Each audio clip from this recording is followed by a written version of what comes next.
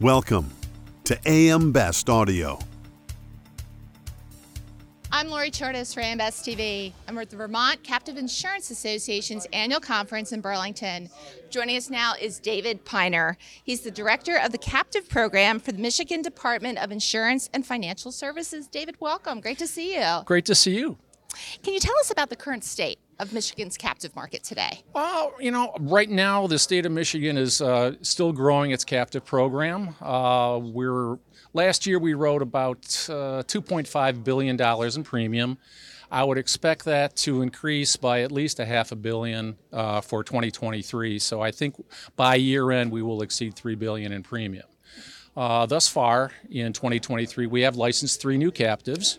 We have a 4th that received its temporary license, and we're waiting on the funding to come through. And then I have 3 applications that are going to be submitted within the next 30 days. Wonderful. So what types of new captive formations are you seeing in the state? Well, Lori, right now, again, Michigan being the hub of the automotive industry for the world, many of the captives that we do have in Michigan have ties to the auto industry.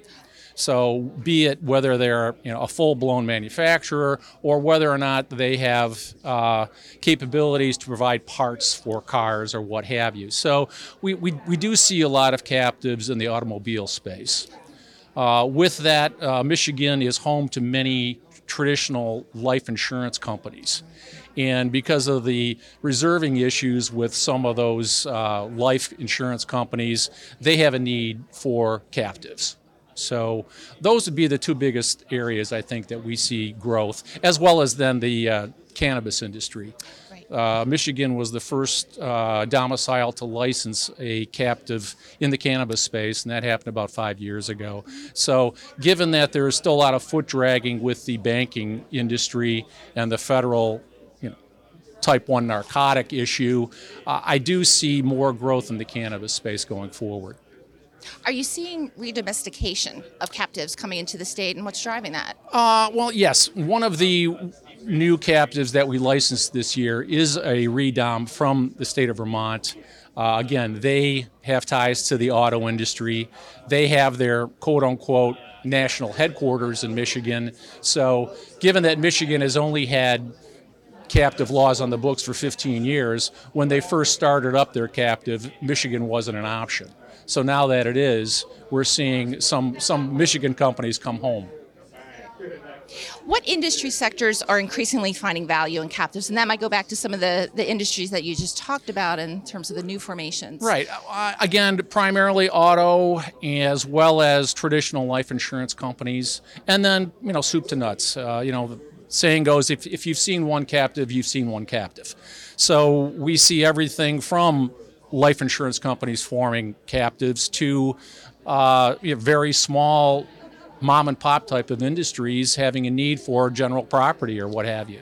So, are you seeing a growing number of captives in Michigan writing cyber risk, and what's driving that? Actually, Lori, we haven't seen much of that. I am aware that it is growing in other jurisdictions, but really we may only have a small handful, if that many, doing any type of cyber risk in the captive space. So what are you seeing on the regulatory front? Is there new legislation on the horizon that will impact captives? And what impact will they have? Okay, well, right now we do have a draft proposal down at the Capitol. That draft would serve as, first of all, a cleanup to the original legislation that came through 15, 16 years ago that had some omissions and some things that needed cleanup, as well as we're looking to change the definition of sponsored captive to open it up more so that we would have more cell captives, as well as we're looking to lower our application fee. We're going to cut it in half.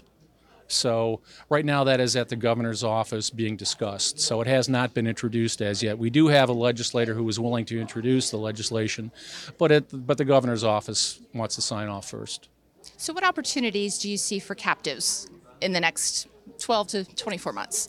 Well, Lori, again, I don't want to harp on it because it isn't that big of an industry per se, but given that there are still various hurdles in the cannabis space, And so many other jurisdictions don't want to do anything in that space because of nervousness or just the political climate in that state.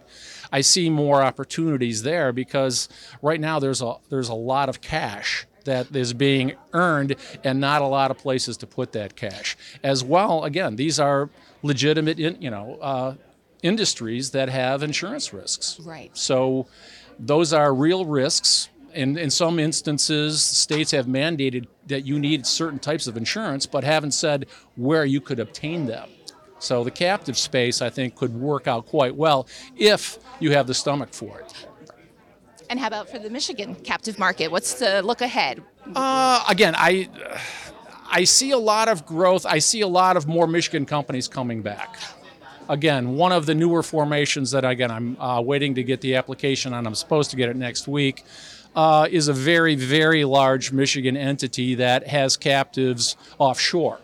Well, for whatever reason now, there are certain risks that the offshore domiciles would rather not have, and it makes more sense to have it onshore. Right. So I think we're going to see more, I've heard through the grapevine that there could be more offshore business coming onshore. David, this has been wonderful. Thank you so much for taking the time to speak with us. Thank you for asking about our program.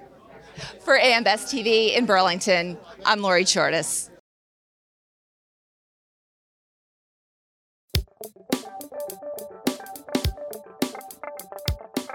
Looking to get the full attention of the insurance industry? We have the platforms that will do just that.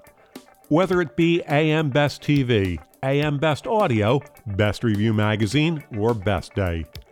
Find out more by calling AM Best Advertising Sales at 908-439-2200, extension 5399, and have a great day.